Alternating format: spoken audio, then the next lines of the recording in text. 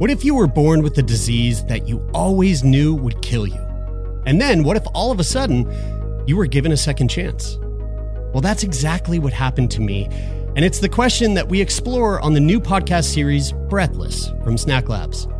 Join me, Jeremy Saunders, for a series that explores what it means to live and die, to love and to lose, and what it's like to have your whole life turned upside down and the unexpected challenges that come with a life-saving drug. You can listen to Breathless now, wherever you get your podcasts.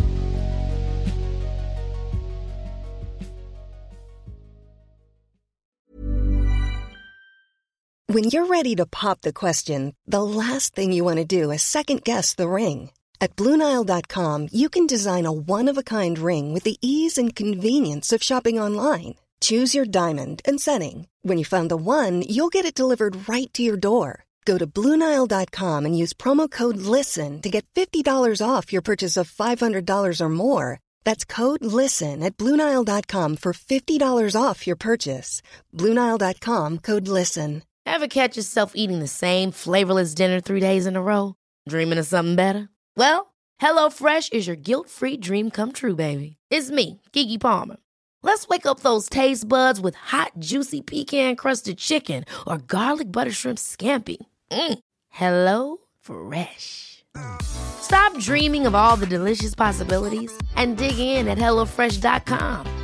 Let's get this dinner party started. Many of us have those stubborn pounds that seem impossible to lose, no matter how good we eat or how hard we work out. My solution is PlushCare. PlushCare is a leading telehealth provider with doctors who are there for you day and night to partner with you in your weight loss journey. They can prescribe FDA-approved weight loss medications like Wegovy and Zepbound for those who qualify. Plus, they accept most insurance plans. To get started, visit plushcare.com/weightloss. That's plushcare.com/weightloss.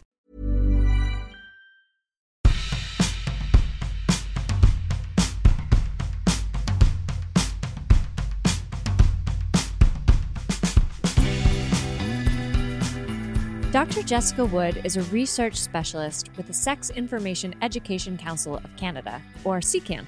Jessica is a repeat guest on TMO, and in our first conversation back in June 2020, we talked about sex and COVID safety.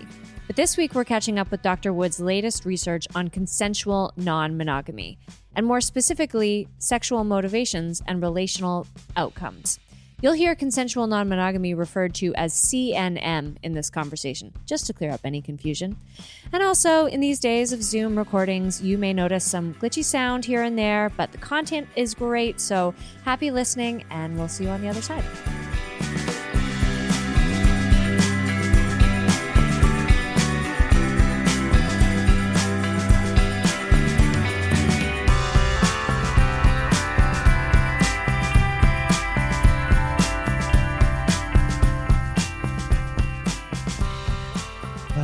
Okay, today we are rejoined by Jessica Wood.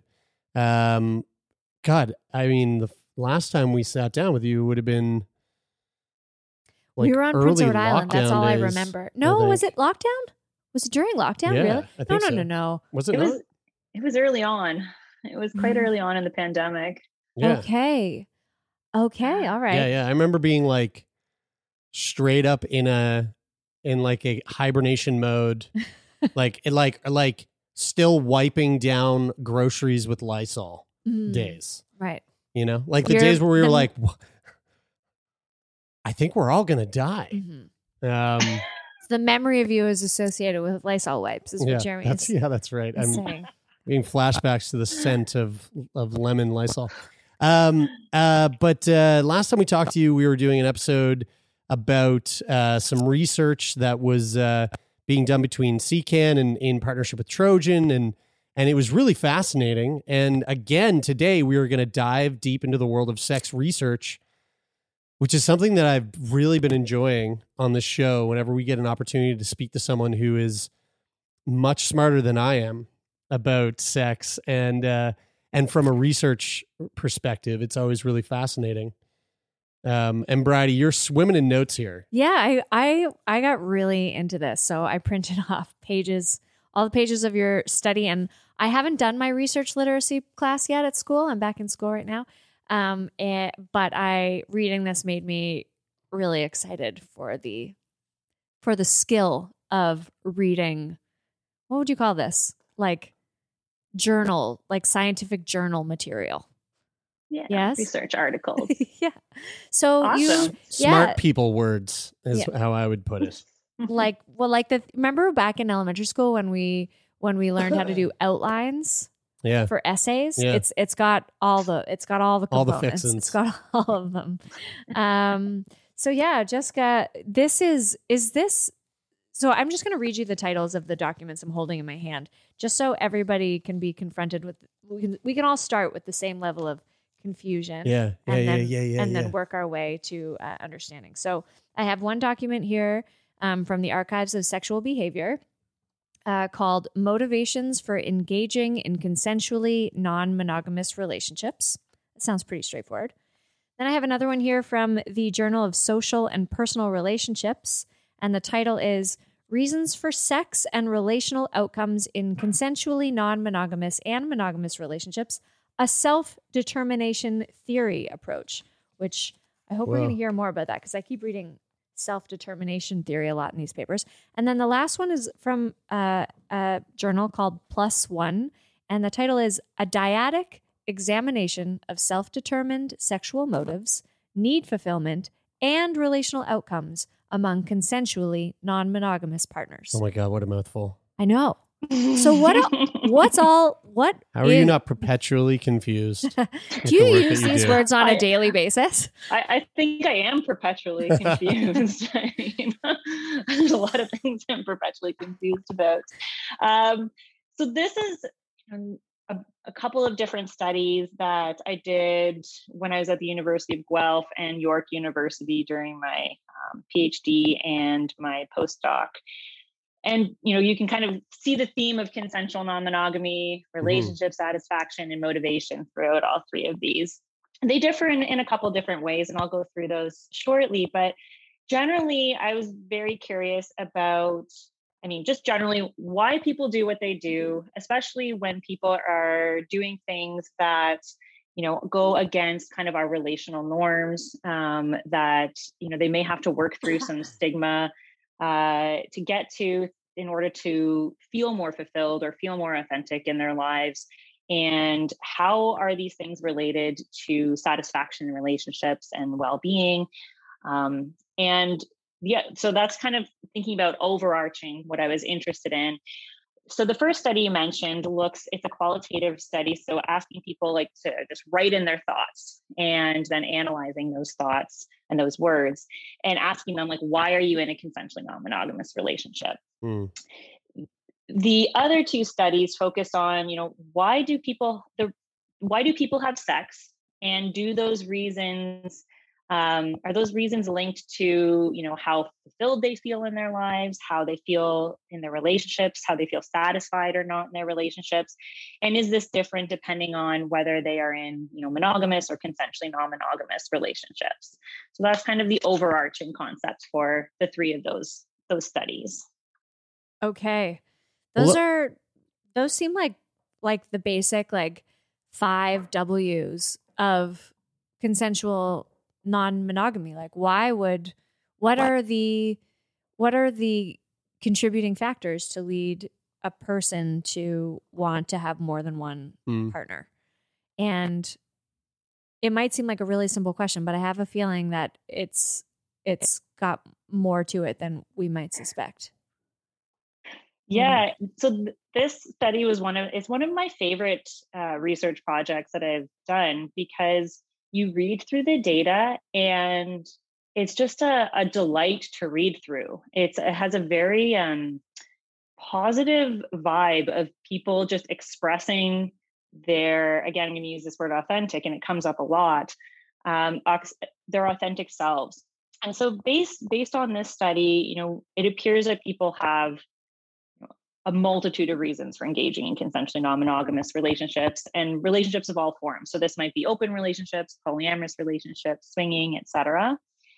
And primarily, their reasons are related to autonomy. So feeling that they have, Mm. control over their own bodies, and control over the way they connect with people.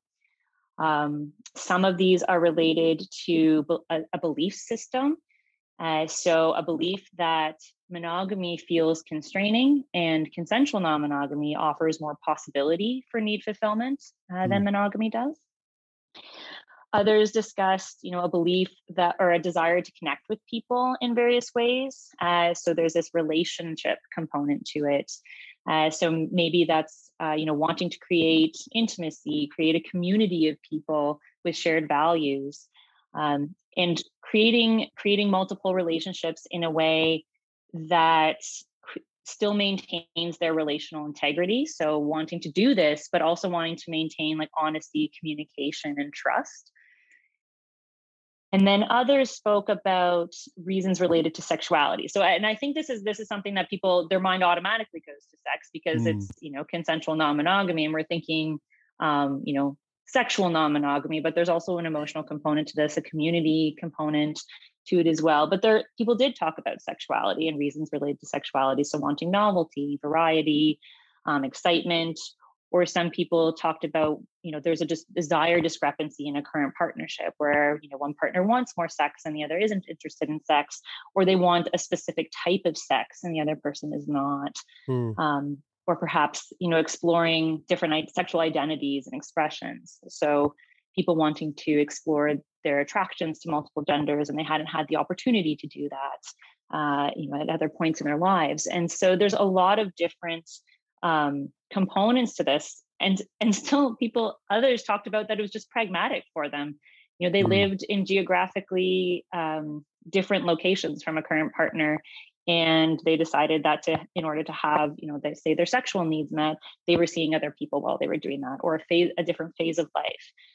When they were very busy during a particular professional phase of life, for example, it made more sense for them to be able to do this. And there's a vast variety of reasons why people say that they are interested in doing this, and also tied in with some of the benefits that they experienced as well.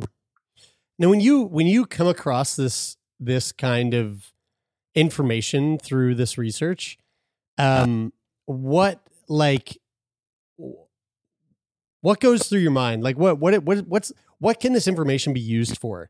I mean, personally speaking, like hearing you talk about these themes or these reasons why people engage in consensual non-monogamy, I immediately had this thought of like, oh, you know what? Like, that's not something that I've really been able to articulate in, like, if someone had asked me why, I don't know if I would have the ability to articulate exactly why until I just heard you go through these findings of like, what are the reasons why people engage in it? And, there was some reasoning there that I was like, nah, that doesn't really apply to me. But then there were some where I went, oh, fuck yeah, that's me. Like, that's me through and through. So I can see how this is valuable for me in hearing you say that. But like, what value does doing this research have in terms of like the practical usage for this information? Like, how does this information get used? I think there's a couple of different things that I think about. The first thing is that I think it kind of helps to destigmatize CNM relationships, right? Because it shows that I think one of the big stereotypes or myths that we have is that CNM people engage in CNM either because they want to have sex with everybody, or because there's something terribly wrong with their relationship, or there's often like a lot of stigma and framing of sex with multiple people as a negative thing, and I think that this research, like showing that there's a lot of different reasons people do this, and that there's also some different benefits from it as well, goes against some of those stereotypes that people have. So it can help to bring down, start to destigmatize some of those problematic stereotypes that we have. I think it also helps people, kind of what you just said, like think about their own reasons, and you can think about, and we'll talk about this a little bit more, I think, when we get to the sexual motivations piece, but our motivations have implications for our well-being, for our relational outcomes. And so if we can think about the reasons why we're doing something, are we doing this because we feel that this is actually going to help our need fulfillment, that this is helping with some kind of growth or expansion, or because we actually truly believe in it? Or are we doing this because we feel pressured from someone else to do it and we're not actually that into it, or we're afraid we're going to lose somebody? What are your own motivations for doing something? Because those motivations are related to how happy and satisfied you feel in your partnerships. And so having that thought process of, why am I doing this, and why are your partners doing it, or partner, and having those conversations together and kind of thinking about that and working through it might help you to think about where there might be some gaps, or where there's places that are things that are going well. If it's, well, I'm doing this because it's very pleasurable, I get to connect with people, I'm feeling good, and you can kind of articulate that amongst your partners, then that seems like a more positive kind of growth communication piece and interaction. But if there's some recognition that, like, oh my gosh, I'm actually not feeling comfortable with this, and I feel like I'm afraid to lose somebody, that is an entirely different conversation, kind of can open the doors, I think, for again, growth, but also reflecting on what might need to change in relationships in order to kind of move forward, and make sure everyone's in a good place. I would love to talk more about the motivation piece, because that was the first sort of thing that I bumped up into in reading these documents. Well, the first thing was this self-determination theory approach. Does that have anything to do with motivations? Absolutely. I love self-determination theory, so I could talk about this for a long time. So if you have to edit things out, feel free. Definitely not. Keeping it all. I love it. So the prime self-determination theory is a framework that suggests that people have this inherent tendency to develop this unified sense of self, is the words, by balancing these three psychological needs. So there's a need for competence, which is feeling confident and experiencing like a sense of efficacy. That there's a need for autonomy, so that agency, feeling that you've got like this sense of volition over your own behaviors, and relatedness, so that desire to connect and be close to communities. And the theory suggests that people who function in more self-determined ways, or are able to kind of meet these three needs, so autonomy, competence, and relatedness, are more aware of their feelings, they're more aware of their sense of self. They feel more fulfilled in life. And it also kind of encompasses this broad range of motivations that impacts how you're able to kind of access that fulfillment and meet those needs. And so within this theory, there's these different types of motivations that kind of represent this continuum of self-determination. So on one end, we have motives that we think of as, autonomous motives, or we sometimes call them intrinsic motives. So this is where we're doing something because the act of doing it is pleasurable or fulfilling in and of itself. We're doing it because it feels good to do. It feels good to do the thing. But when we're thinking about sex, it's because that sex itself is enjoyable. We want to be close to our partner. We value sex. We think it's something that is, reflective of who we are, and it's important to us. And then at the other end, we have these reasons that are more extrinsic.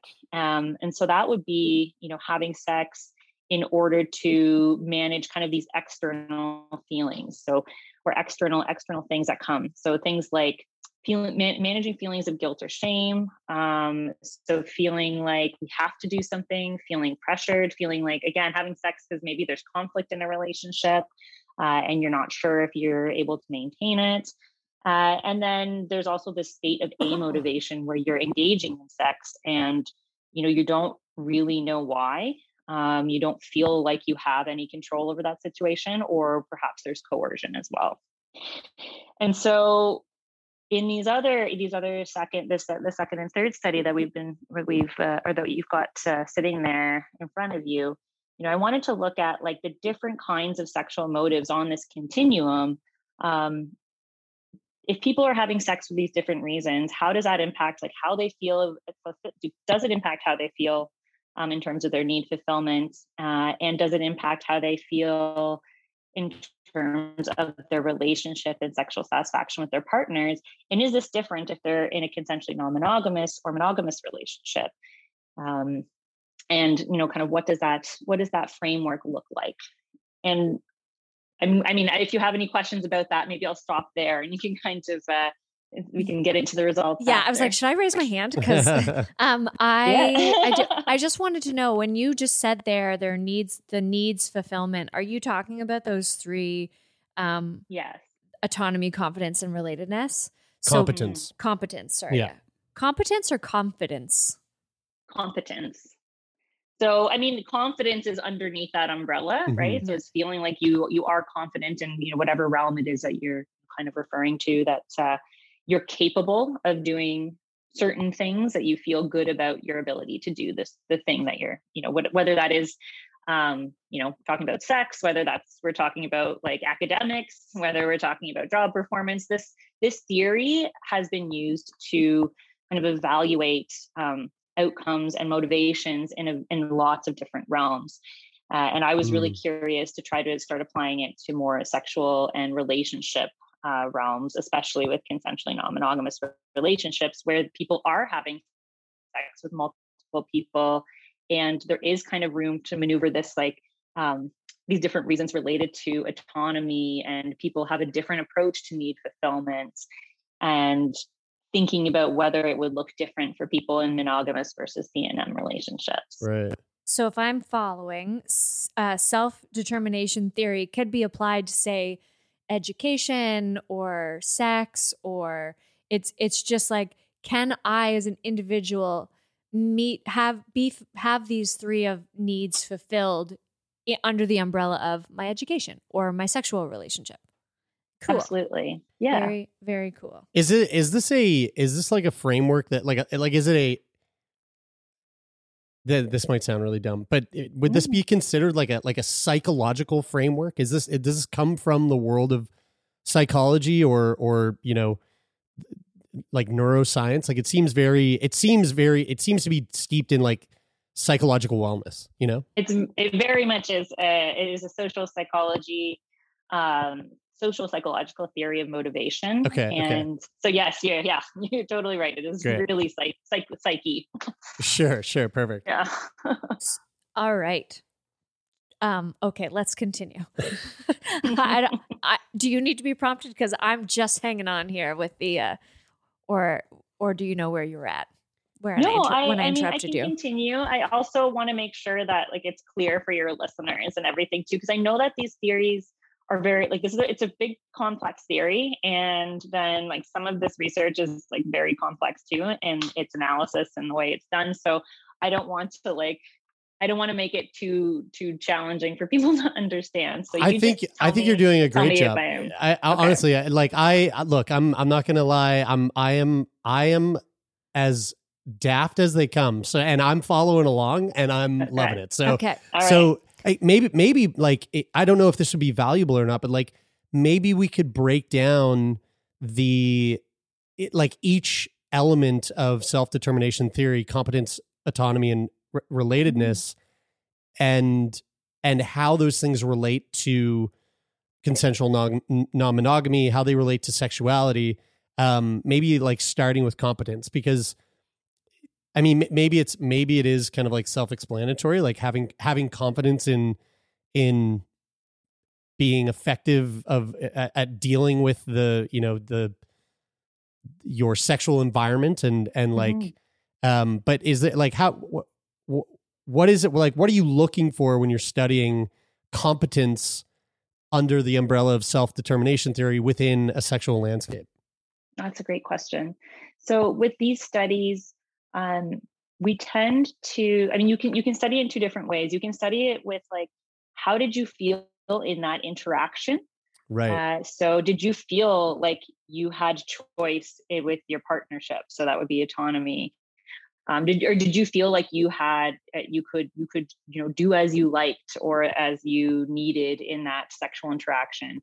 did you feel like you were competent in your sexual skills in that sexual interaction? Did you feel connected to your partner in that sexual interaction? So we can talk about it as, during that particular time, how did you feel? And, that gives us a little bit more precise data, because people can usually remember their last sexual interaction a little bit more than, say, in general, how do you approach this? But we can also ask them, in general, with your partner, how do you see each of these needs being fulfilled? Do you feel a sense of connection? Do you feel that your partner is sensitive to like your need for connection? Do you feel that your partner is attentive to your desire for like choice? Or I can't remember the framing of it. I can actually pull it up and read you some of the items, but you can do it as looking at each of these things within the sexual interaction itself,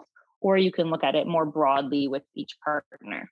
And in these studies, we tend to look at it within the sexual interaction with a particular partner. So, we ask, like, with, say, a primary partner or the person you last had sex with, did you feel these particular things, or how much did you feel these particular things? And how come focus on the particular sexual interaction rather than focus on the general broad scope of all current relationships, or like your past history of relationships? Because hearing you say that, it makes me think like,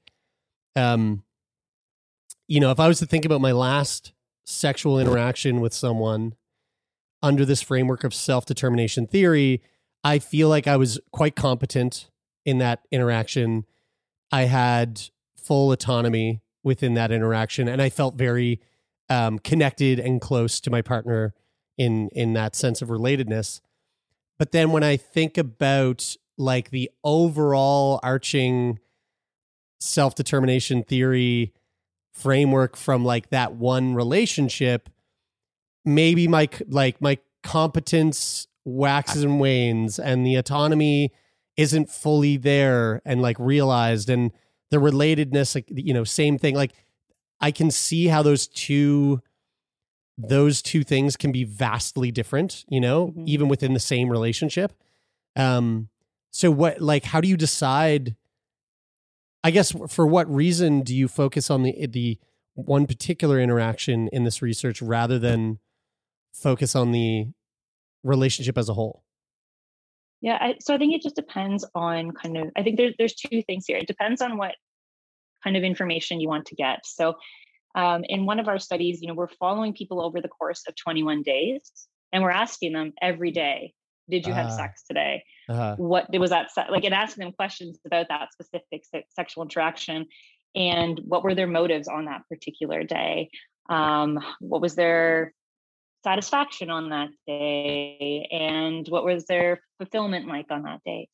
So we are asking them those specific, like, it is a very interaction specific thing, and then we kind of average it across and be able to kind of make those associations and look at links. The other thing is that with self-determination theory, the idea that having more self-determined reasons for sex, so having sex for like pleasure or closeness, or because you value it, is linked to higher need fulfillment. So these autonomy, competence, relatedness needs, which is also linked to higher satisfaction. That would be true whether you're looking at the interaction level or like across the board. So even if it fluctuates, if one day you see this interaction where it's less autonomy, less competence, less relatedness, you'd still see like a lower level of satisfaction on those days.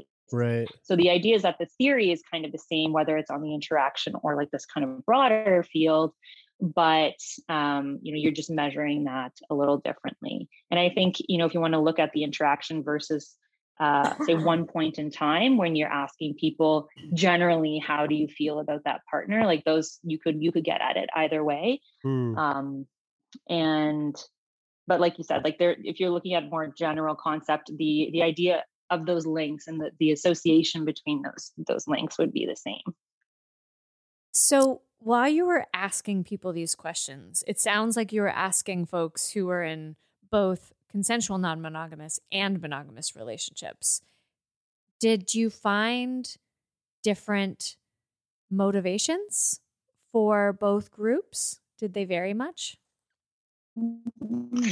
Yeah, so in our first sexual motivation study, we asked so a group of consensually non-monogamous people and a group of monogamous people, and this was like we just asked them once. This was one study where we just asked, please tell us a little bit about your general motivations and your sex with your partner, and we asked CNM people to report on their primary partner. And so the CNM and monogamous participants, generally people reported these more self-determined reasons for sex, right? So more interest in sex overall, those reasons related to pleasure, related to autonomy, related to valuing sex.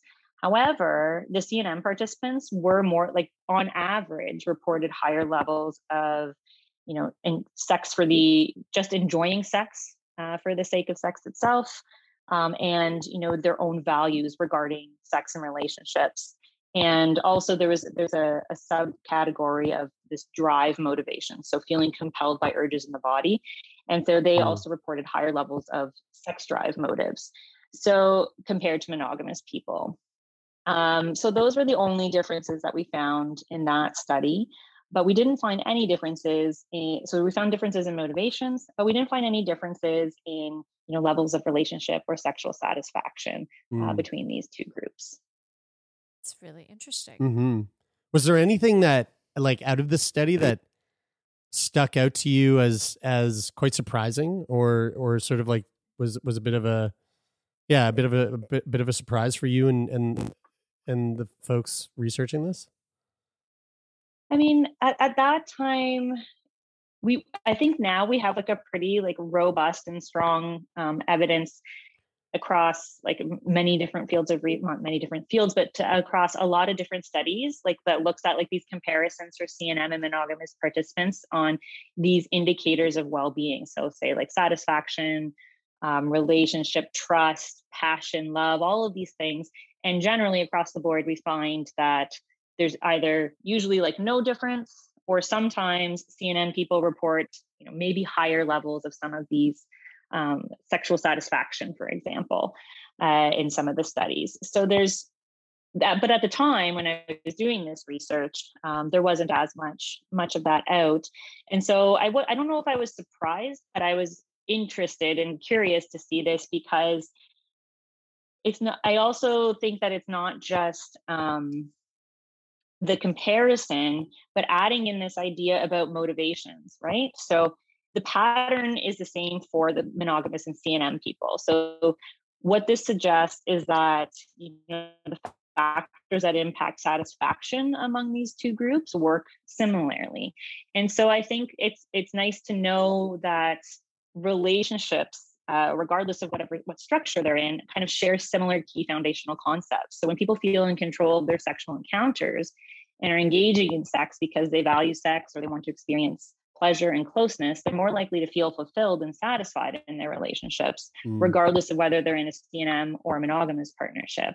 And so I think, while it's not surprising, I think it's important to kind of remember that. And again, that can help with the destigmatization process as well. Yeah, definitely.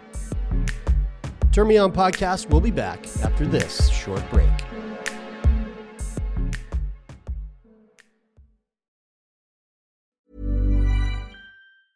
When you're ready to pop the question, the last thing you want to do is second-guess the ring. At BlueNile.com, you can design a one-of-a-kind ring with the ease and convenience of shopping online. Choose your diamond and setting. When you find the one, you'll get it delivered right to your door. Go to BlueNile.com and use promo code LISTEN to get $50 off your purchase of $500 or more. That's code LISTEN at BlueNile.com for $50 off your purchase. BlueNile.com, code LISTEN. Ever catch yourself eating the same flavorless dinner 3 days in a row? Dreaming of something better? Well, HelloFresh is your guilt-free dream come true, baby. It's me, Keke Palmer. Let's wake up those taste buds with hot, juicy pecan-crusted chicken or garlic butter shrimp scampi. Hello Fresh. Stop dreaming of all the delicious possibilities and dig in at HelloFresh.com. Let's get this dinner party started.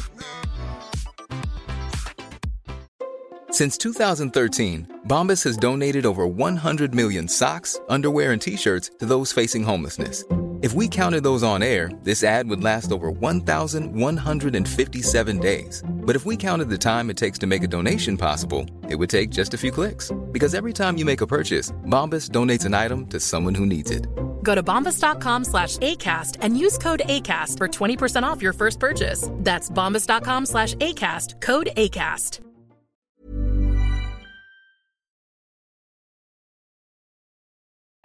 You mentioned a couple of different ends of the spectrum there of like you said, intrinsic motivation. So the activity itself is pleasurable, or because they enjoy feeling close to a partner, and then the extrinsic motivation to manage feelings of guilt, or maybe trying to keep a partner, or it's because of more of an external pressure. But there was one thing in here too that I had never, that kind of caught my attention, and it was individuals may also engage in sex for extrinsic reasons that reflect volition and a person's values, such as having sex because one feels that it's a central component of romantic relationships. So that seems to me a little bit different. That seems to me to say that some people, it's less about the pressure that they feel from a partner or socially, and more just like, this belongs in a relationship.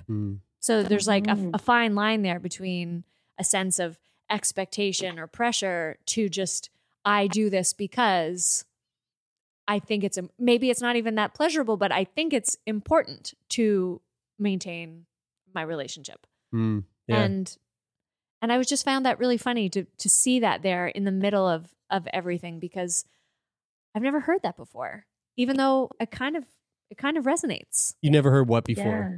Just like that particular part, that particular perspective. It's not that, it may not be that I'm doing it because I'm enjoying sex, and it may not be because I feel pressured to have sex. It may just be something that I do because, like flossing my teeth, I know it's maintenance for myself and my relationship. Right. And it seems to me like that kind of motivation must be really, it must be really difficult. I mean, or it must be like establishing a new habit where you just make it a part of the routine.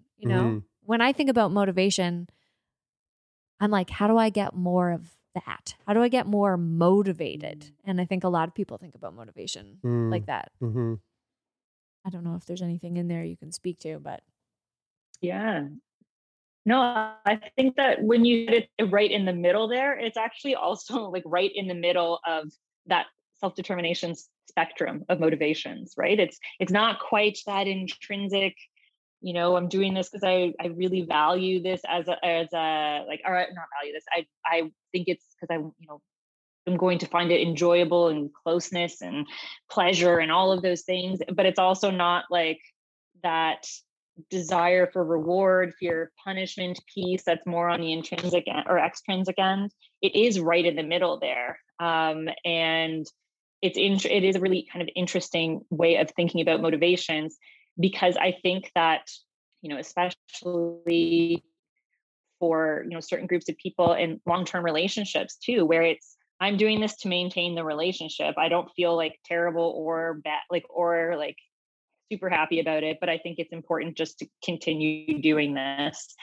And it also kind of speaks maybe perhaps to that, difference in spontaneous desire versus like the reactive desire, where, I'm going to do this because I think it's good for maintenance. And maybe I'm not feeling like sexual desire right now, but once I get started, maybe I'll start feeling that. And then maybe it'll continue from there, and it'll be like a really good experience. So that can also kind of help with motivation later on. Whereas the spontaneous desire is more like sex drive. I want to have this sex for a pleasurable experience right now. And, it looks a little bit different. So I wonder if it could be related to some of that as well. Mm-hmm. But it is an interesting piece that's kind of right in the middle there and a little harder to, I guess, untangle. Well, and it would kind of depend on okay, so autonomy, competence, and relatedness, can I still balance all those three needs if my main motivation for sex is maintenance? Right. Can I still feel a really balanced level of autonomy? And I guess only if I'm making that decision consciously, or if I'm making that decision consciously, then it could have a definite balancing effects to all three of those. Mm-hmm. It's like I recognize this about myself. I'm owning it. I'm taking action. And I'm taking action. I'm going to be competent about it. Yeah. I'm going to nail it when I do it. I feel really close to this person. And it's going to be good for my relationship. Yeah. Yeah, totally. Yeah. Mm-hmm. And probably my relationships with everyone, because if I'm satisfied on this level, then I'm more likely to be able to walk around with that in my day. I love this. This recording's kind of been in the works for a little while, and I know that these are research topics that you've been taking part in over the last little while. What's is there anything new that you're kind of looking to tackle, or that you're in the midst of researching right now? Yeah, a lot of my research right now is more focused on sexual health education and policy development and sexual health outcomes. But in terms of this kind of area of research with relationship satisfaction, I'm very curious, and sexual motivation and consensual non-monogamy and on all of these topics. One area that we collected data, and there's it's kind of a little bit on the back burner right now, but I'm hoping that we can start working on it soon, is we collected some data from people who are engaged in non-consensually non-monogamous relationships through ashleymadison.com. Mm-hmm. And so I'm like, okay, we've got monogamous people we've asked these questions, we've explored consensual non-monogamy. I'm also really curious to kind of unpack some of these ideas in people who are doing this but are clear, because if you're on Ashley Madison, you're not there, you're there to try to hide it, right? That's the point of Ashley Madison. And there may be some consensually non-monogamous people who are on Ashley Madison, but I do not think that they are the majority of people who are using that site. So we have collected data asking people about their reasons for engaging in non-consensually non-monogamous relations. Asking them about their need fulfillment. We've asked them about their partners at home, or their primary partner, and then their Ashley Madison partner. And I'm really curious to kind of get into that. What's interesting is that, so how at the beginning of our conversation, I said that the qualitative research on the CNM people, the consensually non-monogamous people, when you read through it as a data set, it's just I want to be authentic. Here's how I'm going against relationship norms. Here's how I want to be myself, and I want to be fulfilled and have my partners be fulfilled. It's a very positive read. I'm finding with the data, the open-ended questions on Ashley Madison data, it's very different.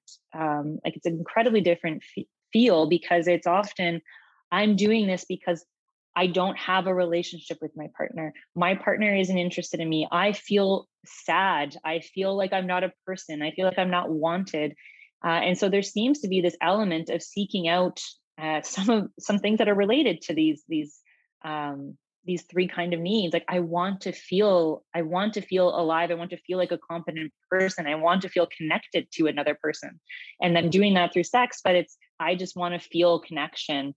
I want some need to, there's a lack of fulfillment, but there's also a desire to connect. And that, I think, is kind of a key difference in what I'm seeing between these two two data sets and these two approaches. And so I think, even just having conversations about the different options for relationship types and what motivations are, and how that can impact relationships, I think can really help people just think about what they need and, how they could maybe open up conversations in their lives, whatever that might look like, just to think about, think about how to open up conversations in their lives with partners or with other people in their lives, to think like, how can I figure out a way to move in this world that's, maybe goes against the norm sometimes, maybe it doesn't, but like, how can I feel comfortable here, and how can I feel autonomous, and how can I just feel better in this situation? And I think that, the more conversations we have about that, the better. I also got the same impression from these papers. I was like, this is all very, very pleasant. And especially the parts that point out that even when people are having consensual, non-monogamous relationships with secondary partners, they're still reporting higher level of needs fulfillment and satisfaction in their primary relationships, which I'm going to just go ahead and assume that that's going to be different for the Ashley Madison people. Yeah. I don't know though. Yeah, maybe not. I mean, I just want to say that research is fascinating to me. That is so interesting. I don't know why I always just thought Ashley Madison was like a scam, like that it wasn't really real. And now hearing that you're doing research on it, I'm like, holy fuck, we got to get someone from Ashley Madison to come on the show. Like this, I got to talk about that. They have approached us a couple of times actually. And have they? Yeah. And it never really worked out. And then I thought, we got to go down that road. There was a major privacy breach at one point, and I thought they got shut down. So, but apparently they're still going strong. Yeah. Wow. Yeah, they did. And then they came back and it was apparently addressed their issues. I don't know. high demand service, it seems. It's so fascinating. I know we're getting short on time. Yeah. Is there anything that you think we should talk about to sort of wrap this up in a bow for our listeners? Oh, I mean, I think maybe going back to that idea that fulfilling, loving, and respectful, intimate relationships do share these key foundational concepts, regardless of relationship configuration. So, whether that is the processes of motivations and how motivations impact our well-being in our relationships, or whether it is good communication and like building trust and intimacy, and, being able to discuss needs in a non-judgmental way. I think that those foundations are really key to relationships, whether those, are in consensual non-monogamous relationships or monogamous relationships. And, thinking about the reasons why you want a specific type of relationship or why you want to have sex can be really important.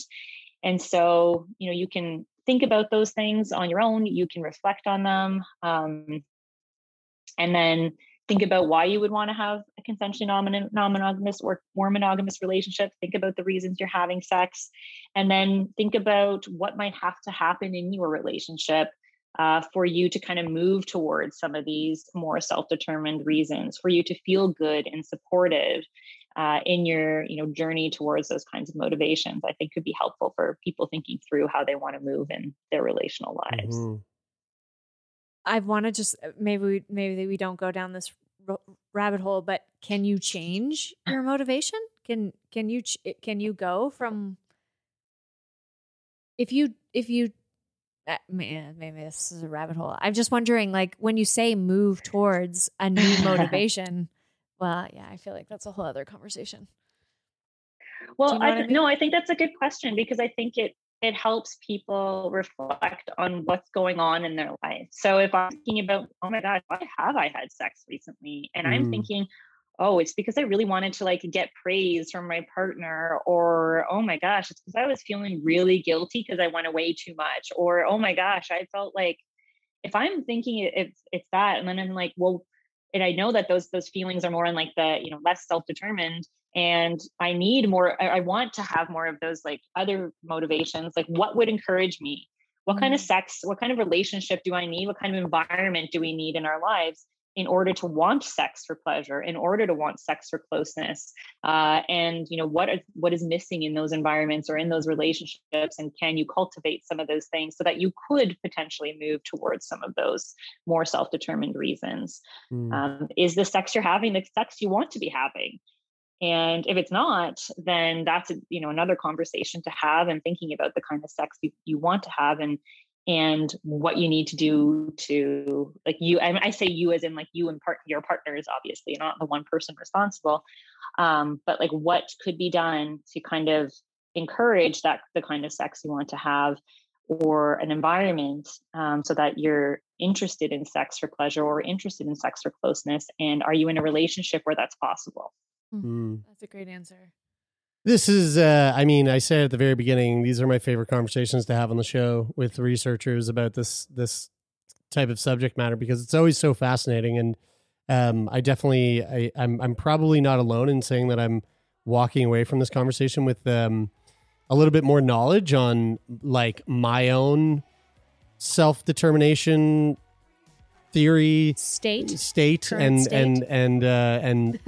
what was it? It was fulfillment, my fulfillment needs, and how I can go about fulfilling those needs. Jessica, it's always such a pleasure to have you on the show. This has been really fun, and so on behalf of myself and the listeners and Bridie, thank you so much. This has been really great. Thank you for having me.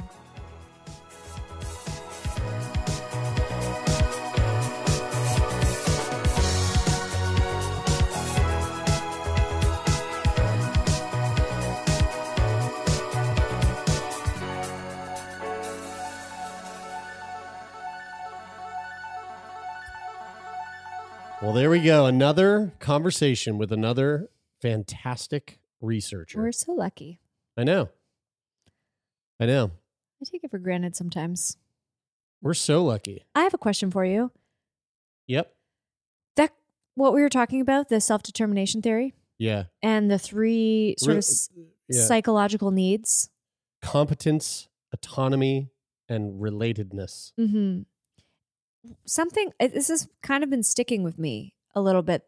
So we recorded this conversation with Jessica 3 days ago. Yeah. And it's just kind of been weaving in and out through my mind as like, if I have anything going on in my life and I want to look at it in relation to those 3 points in terms of like, like let's say this podcast. Yeah. Do I feel autonomous in this podcast? Do I feel competent? Do I feel a sense of relatedness? Right. And I've sort of been applying it to different things in my life. And it's been very thought-provoking, as well as like going along with the boundaries work that I'm still doing with Kendra Kunov.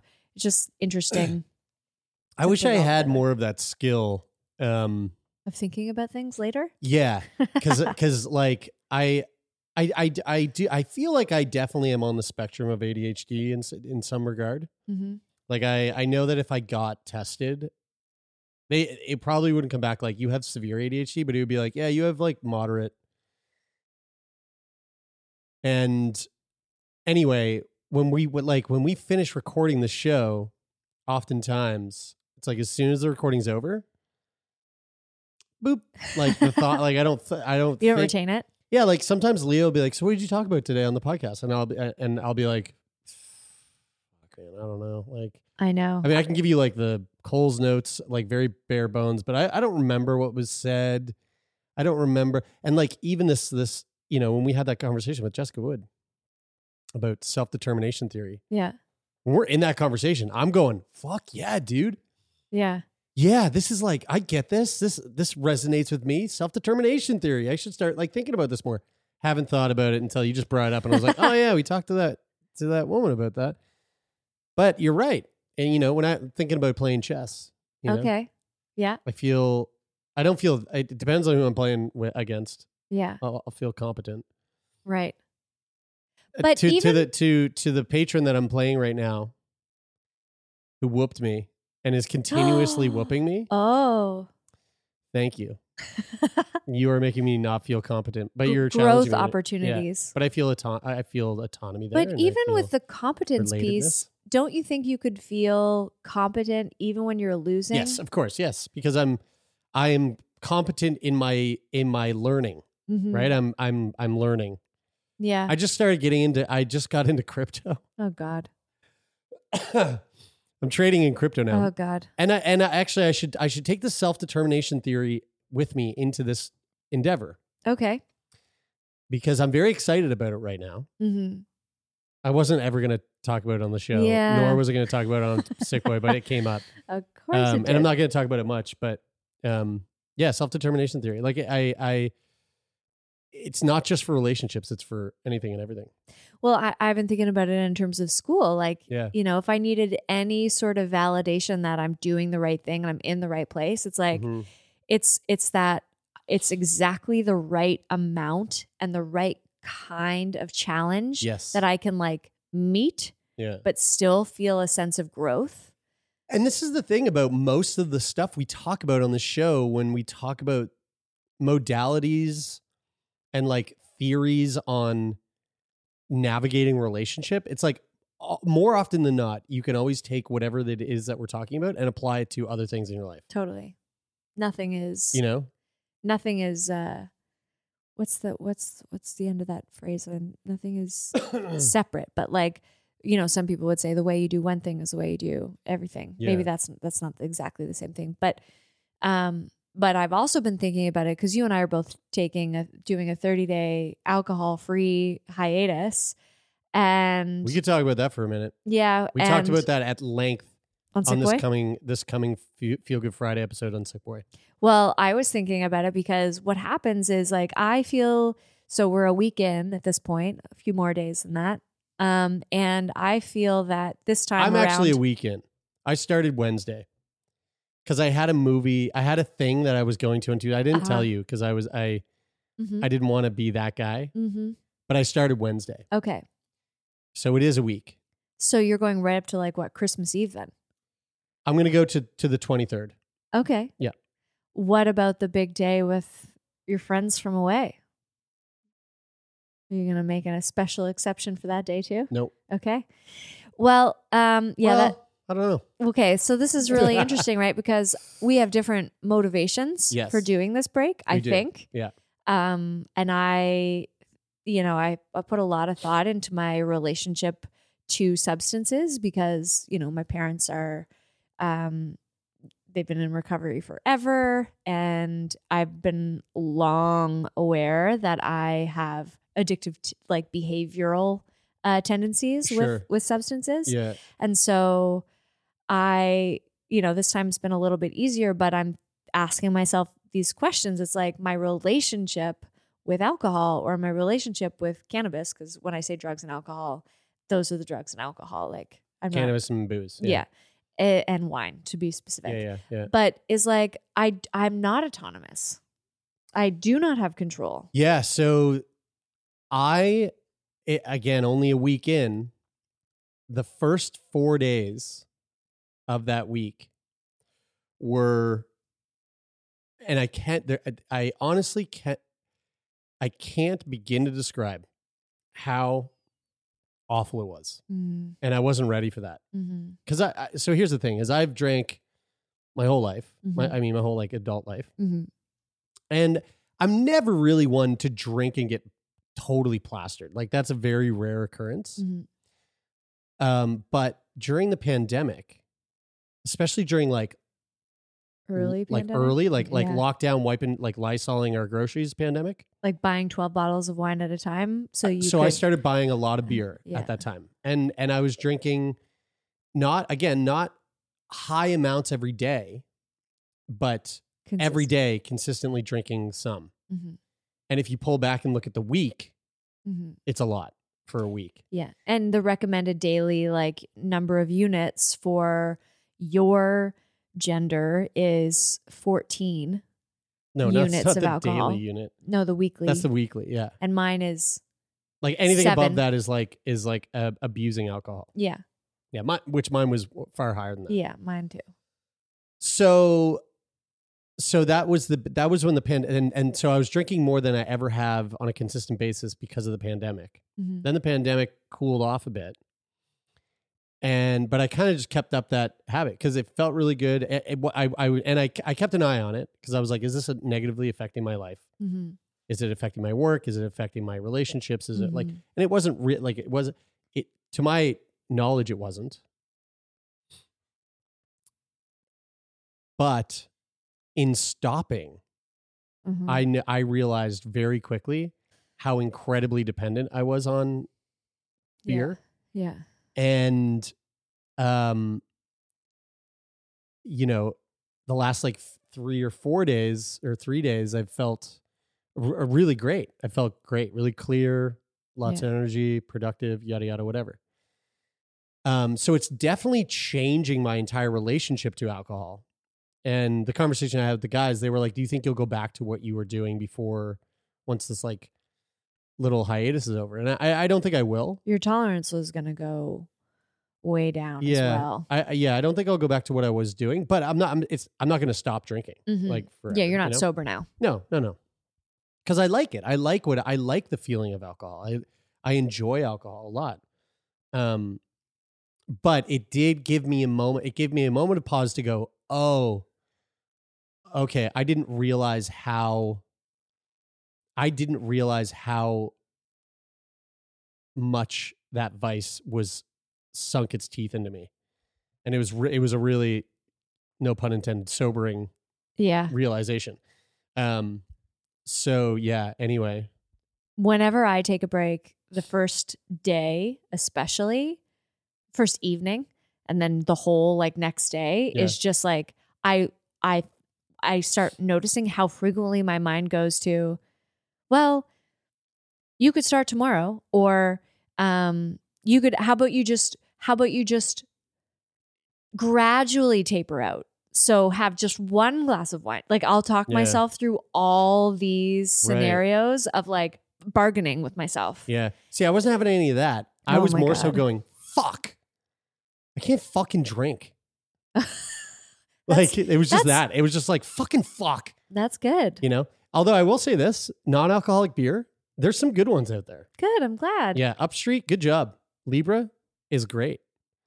And this here, Budweiser actually makes a really good zero alcohol. I might try one sometime. I'm quite nice. not really into I've never been super into the carbonated beverages, but it's great. If it might just feel nice. I had an Erdinger. I guess there's at a show the other night. That was okay. Erdinger, is that a beer? Yeah, it's like this big fucking bottle. Yeah, they're at typically at like most pubs and stuff. Like okay, it's like the old non-alcoholic beer that's been around forever. Oh, okay. Yeah. I guess there's non-alcoholic wine. There's probably some good non-alcoholic wine out there. Yeah, it's called grape juice. Welch's. Okay. Woo.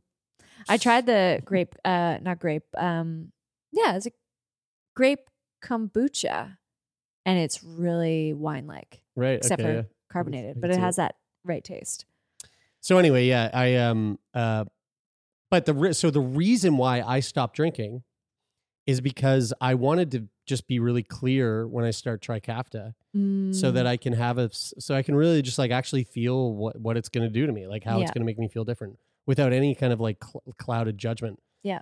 And here's a crazy thing. I picked up my Trikafta today. Wow. And for anyone listening who might have no idea what you're talking about. Trikafta is essentially, it's not a cure for CF, but it's like, it's a drug that treats at the source. So it doesn't treat the symptoms. It treats at the source, like at the genetic level. Wow. So it's like a genetic modulator, I think is the technical term for the drug. And I started, the first dose will be tomorrow morning. Wow, babe. Yeah. It's fucking intense. Do you feel like, are you marking the, sorry, just watching Donut try to climb onto the table. Furniture. Yeah. Are you marking the occasion in any other way? Obviously there's no like drink celebration, but how about like some journal writing or a nice bath with some candles to mark this transition in your life? I'm just going to start taking it. Okay. Yeah. With a fatty meal. Okay. As required. Sounds good. Yeah. So not cereal for breakfast. No, I gotta get some like eggs and bacon. Mm-hmm. So yeah, it's an exciting time. It's fucking annoying. I put a story up on my Instagram, and so many people. Thank you so much. I don't want to sound like an asshole. It's really nice to. People are blowing up your phone. But my phone's just blowing up, and I'm like, why did I put a story up? I knew this would happen. Yeah, you can turn off all those notifications, right? I should. I should do that for the next week. Vice, because your phone pops, dings, and vibrates. Got to keep an eye on that crypto market. You know what I'm saying? I guess, but maybe that has something to do with your borderline ADHD as well. Yeah, it does. Yeah. Anyway. Yeah. So yeah, really love that conversation with Jessica Wood. I mean, really good food for thought. Yeah, for sure. Listen, we got a letter. Yeah, we do. And again, no explicit permission has been given to use names. So I'm just going to use your initials, LO. And we'll just stick with Guylaine. Go. Oh yeah, Guylaine. Back to the OG Guylaine, days. but I also want LO to know that that I'm reading their email. So Guylaine, they wrote it. They'll hear it and they'll go, "That was me." That's true. This it's odd. This is a throwback. Someone wrote something the same as what I wrote. But her name was Gwendolyn. Yeah. Not Gwendolyn. Guylaine. Gwendolyn is a character in a short film that I'm making for a school project. Gotcha. Okay. So this email is in reference to something we talked about on our 201st episode about how to mark special occasions with loved ones in maybe different ways. And we loved hearing your stories, and we'd love to hear more. So with more holidays coming up, perhaps you can send us your traditions. Yeah. So, hi, Bridie and Jeremy. Hello. I'm just listening to episode 201, and I love your discussion about your anniversary weekend. My husband and I are in a pretty conventional relationship, but I wanted to share our last big celebration because not many people get a milestone like this. Our birthdays are exactly 2 days apart, and we started dating less than 3 weeks before we turned 16. We're 33 now, and we were able to celebrate or calculate the day we had been together for half our lives. Wow. Which was approximately 5 weeks before our 32nd birthdays. We had all our close friends over for a night of celebration, and it was so nice that they could spend our half our lives together day with us. That is so cool. That felt like a much cooler and more important milestone to us than our wedding anniversary, since we didn't get married until we were 27. The usual timekeeping that starts at the marriage date ignores so much of our time together, so isn't nearly as fun. If you're still sharing these stories, you can share this one too. My mom will be excited to hear if you do, as she listens to you too. Haha. Hope you're all doing great and so glad to keep listening to season 3. Well, that's fucking cool. Thank you. Yeah. Congratulations on half our lives together. Half our lives together day. That's really cool. That's wild. I have, besides like the people, in my family, there is, and this milestone passed a while ago, but it just comes to mind because my best friend, my oldest friend from grade 4, 10 years old. Mm-hmm.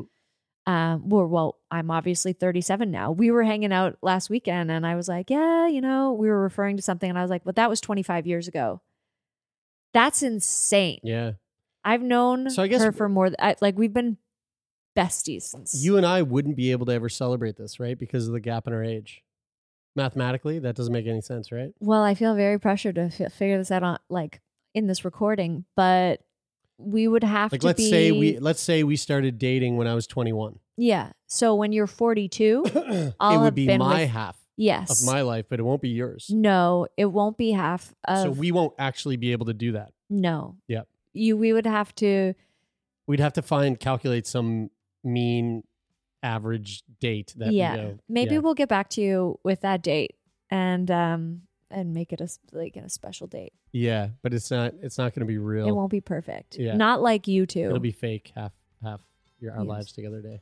Oh well. Folks, hope you enjoyed this episode. We really appreciate each and every one of you especially our patrons. Oh, patrons, thank you so much for all your support. Yeah. We wouldn't be here without you, and that's no joke. And if you want to be a part of that, of us being here and you playing a role in keeping us here, go to patreon.com/turnmeon and show your support. And if you want to support in other ways, you can leave a rating or review on Apple Podcasts or just hit follow on Spotify. And if you've been jamming on Spotify and you saw your yearly wrap up, tag us on Instagram. I'd love to see the hours put in. Hours put into Turn Me On Podcast. Yeah. And if you want to send us a story or reach out to us, we love hearing from you. Just who's listening, who's out there, what you're up to, why you are listening. We love to hear any and all of it. Yep. And we just hope you're taking care out there. That is it for this week. Until next week. Go touch yourself.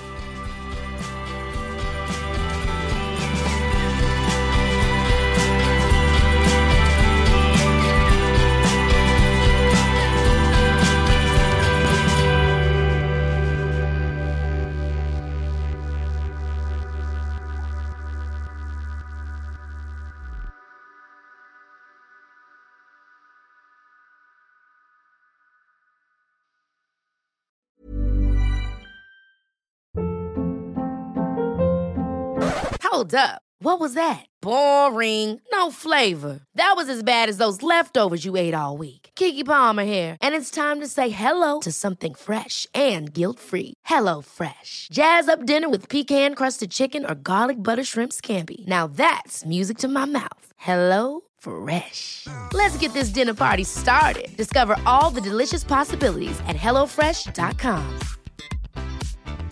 Planning for your next trip?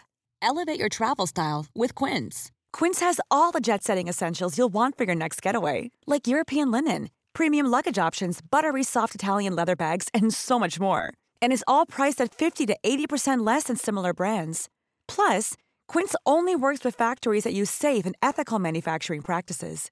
Pack your bags with high-quality essentials you'll be wearing for vacations to come with Quince. Go to quince.com/pack for free shipping and 365-day returns.